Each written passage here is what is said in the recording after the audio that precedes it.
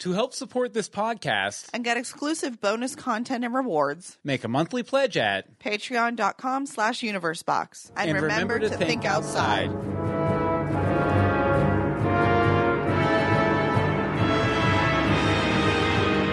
How is a villain just like a river? When they start to rise, they tend to deliver. Welcome to Legends of Gotham, where we talk about Fox's hit TV series Gotham, set in the world of Batman. I'm Bill Meeks. And I'm Anne-Marie DeSimone. And we're here with a fantabulous, fantastic interview. Yeah, I'm so excited for this. Yeah, I don't know if we really need to, and I'll go ahead and show you guys Anne-Marie over here too. Wave hello, Anne-Marie. But I don't know if I really need to tease this too much. I mean, we've been talking about it on our commentaries, which, by the way, if you haven't been listening to our commentaries over the summer, what's wrong with you? Get on it. We have half of the first season done and everything, so I definitely check those out. As we wait for Gotham Season 2 to start. But you know what?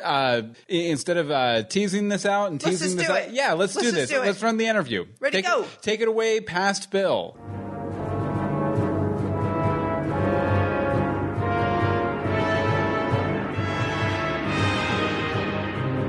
Thank you, future Anne-Marie and Bill. Now, my guest today has worked as a producer on shows like The OC, Gilmore Girls, and Gossip Girl.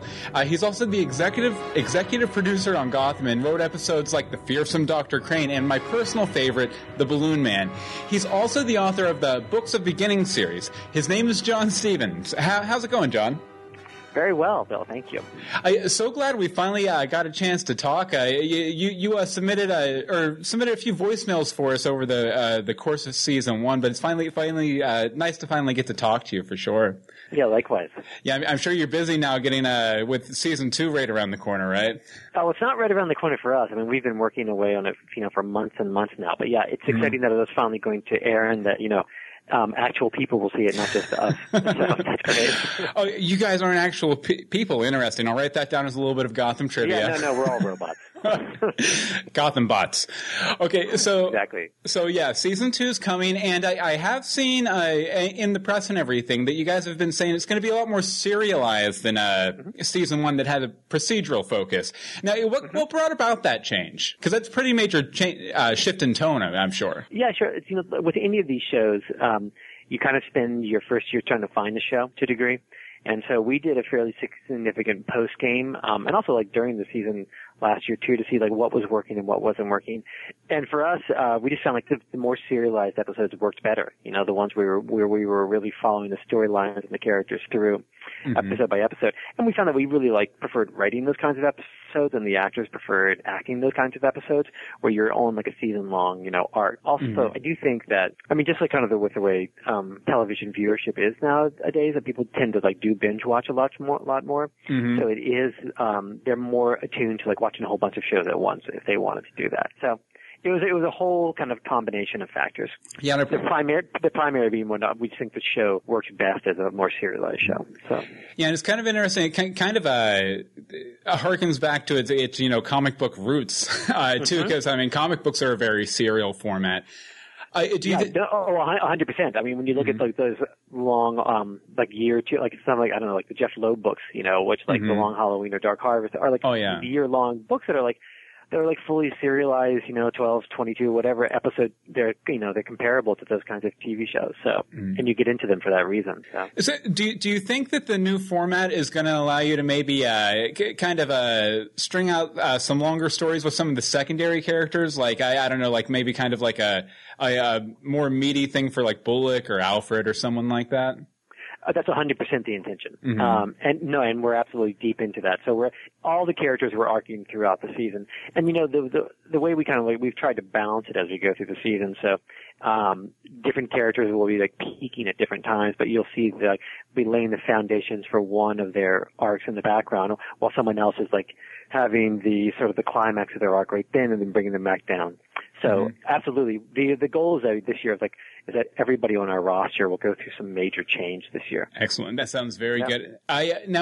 We'll circle back to season 1 for a second, because something we've speculated about a lot on the podcast is how your increased episode order might have changed, plans you might have had for season 1, and how you had to approach season one. Now, how did that go down? Like once you realized you had like a full order for the episodes versus the initial, I think it was 16. Like, how did you kind of have to shift strategy for that? We had to scramble a little bit because we really had arced out the season in kind of a more serialized way to end at 16. So we had to stretch things a bit, So we responded to it in a variety of ways. Some of it we did a couple episodes which were a bit more standalone-y, like the Red Hood episode or the Flying Grayson episode, even though then that one introduced the character of Jerome, who's clearly has come back in a big way this year. Oh, yeah. And so like a couple of the standalone episodes kind of pushed everything out. And then we also built in this storyline with Fish on the Island of the Dollmaker. That ran over 4 episodes when before she was just going to kind of go away for an episode or so and then come back right away. So we kind of just we did anything we could. Oh yeah, it all worked out very, very well. We enjoyed it for sure. Thank you. Now, with season one, you had some characters there that were kind of series regulars for season one, namely friends of our podcast, Montoya and Allen, and it was recently announced that they're not going to be back as regulars for season 2. Now, do you think that we really enjoyed their characters? Do you think there's definitely any chance they might slip back into the story somewhere along the way? Oh yeah, absolutely. I mean, in our minds, they still live in the world of Gotham, and we can, hopefully go to them if it works out with the actor schedules and the storyline goes that way.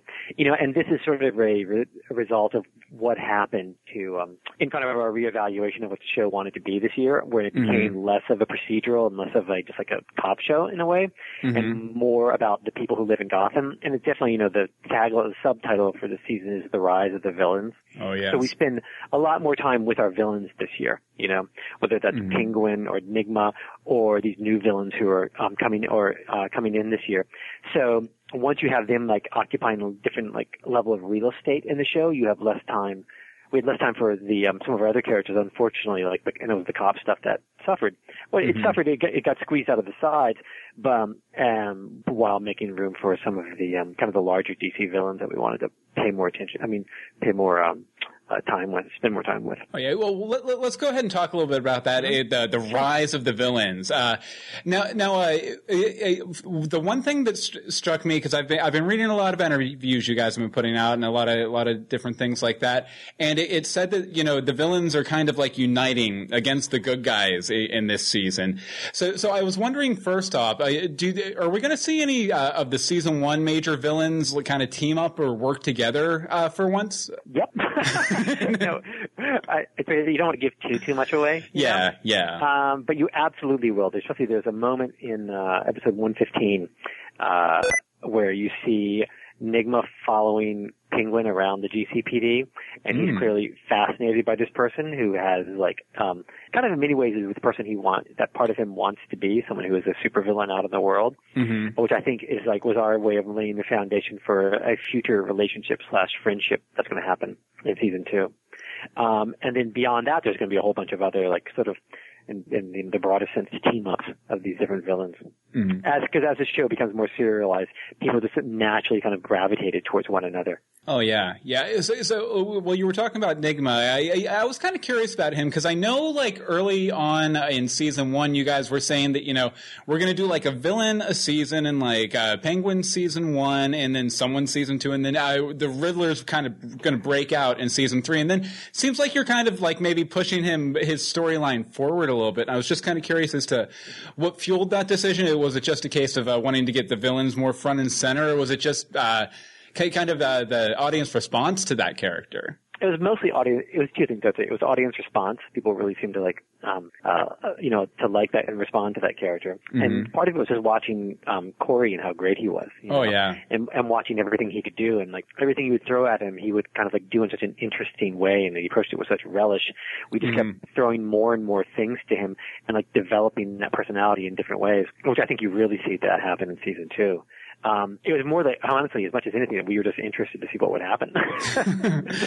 Yeah, I know. Right there at the end of season 1, when he killed the guy, and then he kind of had that little break montage in the filing room cabinet and stuff. I was like, whoa, wait, they're doing it. Yeah, I know, right? I know. At some point, we're like, let's just do it. Yeah, why not? And then because it was exciting, because you don't want the audience to ever feel like you're just treading water, like you're holding your characters back just so you can do more episodes. You have to proceed with the faith that you're going to run with these characters and allow them to develop and accelerate in the way they organically want to, and that you'll be able to, service them storytelling wise. Okay, now the main villain, as I was talking about before, in season 1 was the Penguin, right? And he's now the king of Gotham. So everything he's ever wanted is there in his lap. So what's going to kind of drive him and motivate him through season 2? Well, he doesn't say king of Gotham for very long. Something really awful happens to him quite early on in the season that knocks him down in this terrible way, and he has to rebuild from scratch and become a different person than he was before. And we really find that it kind of impacts him emotionally. He definitely becomes an underdog fairly quickly once again. Oh, but we get to see him actually function as King of Gotham for a while at the very beginning, and he does a really good job, I have to say.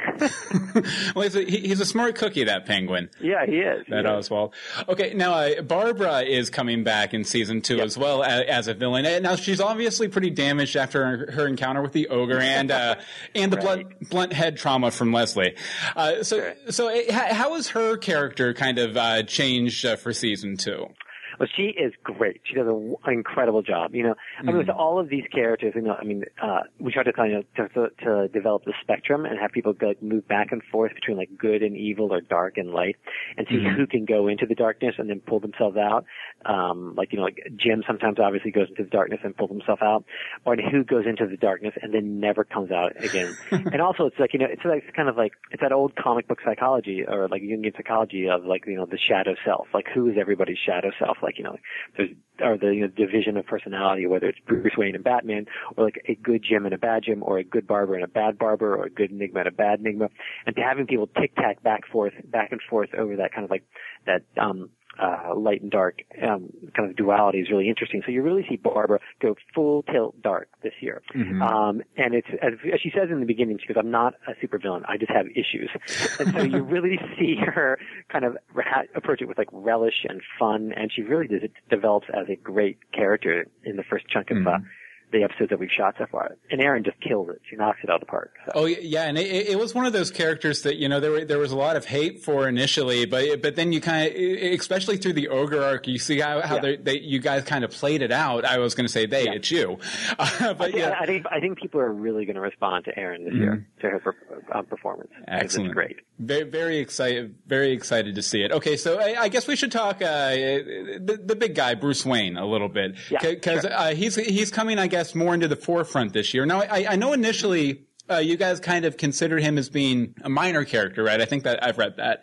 Or not a minor character, but not as big of a focus as he became as the season went on. That is true. He wasn't as central as he became, But he does. It's a very simple fact of you're telling a Gotham story and you have Bruce Wayne in it. He has a gravitational pull, added to which David is incredible, and also Sean, who's always with him in scenes, is also incredible. So you're always wanting to write to those scenes because that relationship, and also Gordon's relationship to him, is such an emotional pull of the show that you always end up, kind of going back to it. Mm-hmm. Yeah, I'm very excited to see how that cave works out. Now, is that going to be a new location throughout the new season, or is that just going to be kind of an arc and then done? Or no, it's a new location. Okay, we got it. Yeah, we built it. we built this cave. That's exactly right. Okay, any teases as to his journey this season? Might we see him travel and do some training with people other than Alfred or anything like that? Or any sort of teases you can give? Sure, of course. For one thing, is when you watch the shows, David is about 4 inches taller than he was last year, so he looks much more like a young man. Yeah. He looks more like the young Bruce Wayne that we all know from the young comics. And because of that, he's going out in the world much more, and he's out of the study, he's away from his bulletin board, he's actually being active in the city of Gotham, which I think is exciting. Also, you start to see this year the development of, again, what I was talking about before, the duality of personality, of him actually developing the persona of Bruce Wayne. like, in order to divert suspicion away from the things that he's doing so people think he's not doing it, he starts to create the persona that we one day will know as, like, the playboy dilettante Bruce Wayne, whereas the real serious man that who then becomes Batman will be his true self. So, and I think that's really exciting. It's exciting for the actor to watch him play it, to tic-tac back and forth over those two things. We also watch him, he develops this sort of triangle love interest with Silver St. Cloud, who comes in, and Selina, which is a lot of fun as well. So. Oh, yeah, we were speculating when the Silver announcement came out. Yeah, there's probably going to be some sort of jealousy on Kat's part there. A little bit. Okay, so you guys are, as you mentioned, are fairly deep into production now. Like, you don't have to give an episode title or anything, but what episode number is your favorite so far, just so we can keep an eye out for it? Well, obviously the one that I wrote. I was out in New York a couple weeks ago for the episode that I wrote, which was number 3. But what's it called? Oh, The Last Laugh, which is a ball, which is a lot of fun. Yeah, you did a really great job. You wrote episode 3 was the Balloon Man in season 1, so you wrote that one too, right? I did do that one, yeah. Yeah, and as I mentioned before, that just to let you know, that was probably my favorite episode of the season, or one of them anyway. Oh, really? Oh, that's great. Thank you. It was just like, okay, this series really is doing everything I love about Batman. That's great. That's great to hear. Okay, so let's see. According to reports, Mr. Freeze is coming. Now, Mr. Freeze, he has a bit of a history in that he was considered kind of a goofy character until the guys from Batman the Animated Series did like a really like series-defining episode, Heart of Ice, with them. It's a lot to live up to with the fanboys and everything. Right. Are you guys going to try and hit a similar note to what they did on that series, or are you kind of going off in your own direction? What we're doing is a little bit. I will say it's a little bit different. You know, I mean, we keep all the core mythology, like the core emotional drive that he has in regards to his wife. But I think that I hope that our take on it is just going to be a little bit different, just for the point of being different, as much as anything. But I also feel like, I can say as well, like a lot of these things are frankly so dependent upon when you find the right person to play that role. And this, because they always, when you get the right actor, they bring a different level of specificity to it. And actually, we just started breaking the Mr. Freeze stuff like yesterday. Oh, really? Because that episode that's not until like episode 12. Oh, okay. So we just started getting into those discussions of basically how we can delineate it from everything that's come before. Because it's a big iconic character. So. Oh yeah, definitely. Now you were talking a little bit about a character versus finding the actor for it and everything. Michael Chiklis is coming on this season. His character, did you design the character for him, or did you write the character and was like, you know what, Michael Chiklis would be perfect for this? And anything you could tease about that character too? Sure, it was about half and half. We had written this character, we had come up with the character that we wanted to have, and then we started casting, basically casting our net to see who we would possibly get. And Michael Chiklis was suggested, and once he was interested, and once we started like bringing, and once he came on board, we rewrote the character further to kind of like match his persona even more and his voice even more, and which was great because you could push it in a certain direction, knowing that he was going to pull stuff off. Oh, so, yeah. Which was always kind of what happens when you cast an actor who has a real presence and personality. You end up writing more and more to them. Yeah, and I was just excited because not only does he have like a big footprint in cop dramas with like the Commish, the Shield, but he also has it in superheroes with Fantastic Four, No More Heroes. Cross, right? Yeah, definitely. Okay, speaking of perfect crosses, one of the things, and we'll wrap up here in a second, but the things that struck me most in the first several episodes of Gotham is it felt like this kind of weird mashup of like a prequel to Batman the Animated Series and Batman 66. You could tell there was a lot of influence there. I was wondering what versions of Batman inspire you as you're working on the series? Obviously, those are ones that stuck out to me. But Sure.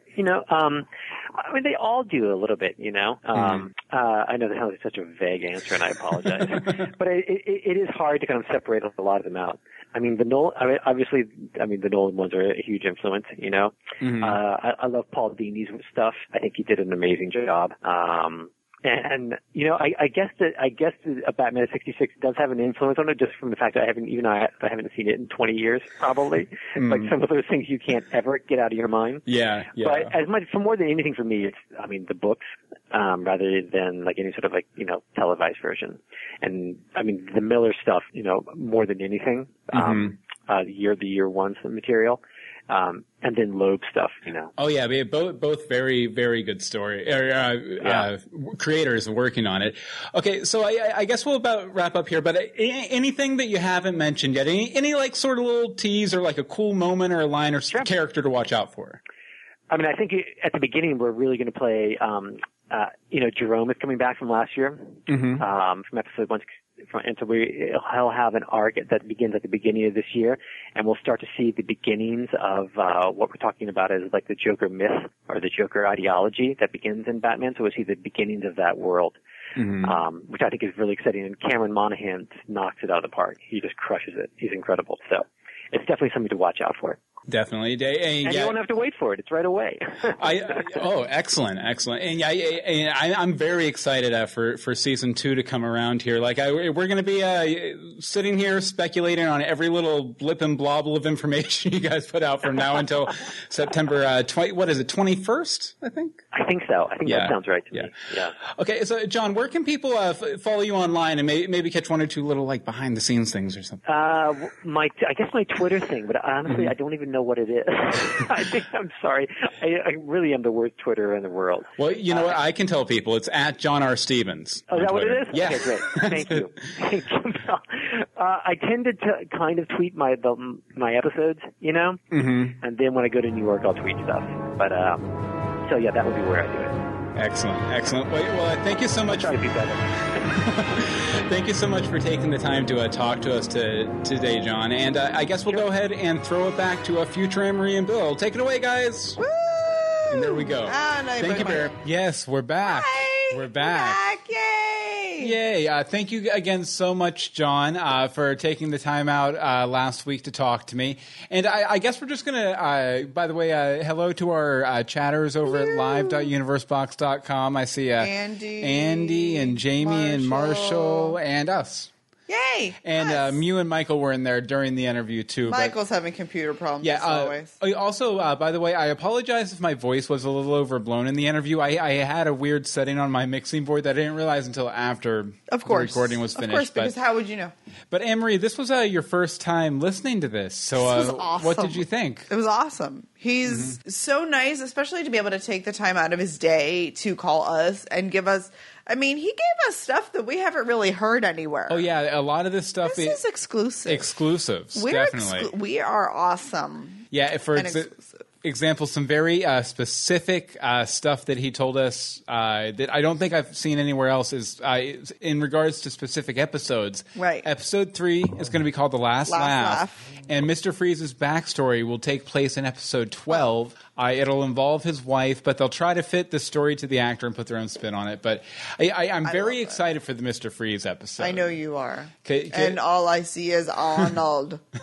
Arnold is Mr. Freeze. Ice, baby. No, I doubt they're going to go that route. I hope not. Oh, Andy in the chat room, by the way, says John Stevens is so awesome. Love chatting with him at SDCC. Nice. Yeah, Andy from the Flash podcast. Woo-hoo. But Anne-Marie, what were some of your favorite bits and baubles from that? All right. Literally everyone is going to go through a change. If they, I believe he said, if they're if they're on our payroll, they're going to go through some sort of a change, which is kind of neat. I mean, you sort of expect it, but the fact that he points out means it's going to be more dramatic than what we've been getting. Yeah. Changes. The fact that the Jerome and Flying Grayson's episode was really like a standalone and it was kind of thrown in there to stretch when they got the extension. Yeah, it was kind of like that insert. I love that it was like, 4 or 5 more episodes. Here, let's just insert the Joker and Flying Grayson. Because why not? Because, they're not important. Not at all. That being said, I'm sure they would have found a different way to put the Joker in there. Given, a short episode order on season 1 and then into season 2 and stuff. But I'm glad they got to it in season 1 for sure. Absolutely. What's some of your favorites? We'll go back and forth. Okay. I really enjoyed that. They said that, the plan was for Nigma to kind of have a slow boil throughout the series. But then once they saw how people were responding to Corey Michael Smith as Edward Nigma and everything, they were just like, let's do it. I may have slightly really spoofed him a little in a video. Just saying. Yes, just a little bit. Just a little bit. Little. And this is another little piece of info. I don't know if I've heard anywhere else, but the Penguin isn't going to be the king of Gotham for long. That he's going to have another fall from grace, and it's going to cause him to have to refocus his energies again, and kind of rebuild himself from scratch. I wonder if Butch will be along for the ride with that. The dancing Butch, or if I almost want to say that Butch will be the guy that knocks him down. That knocks him down. I could see it. Yeah, I could totally see it. Interesting.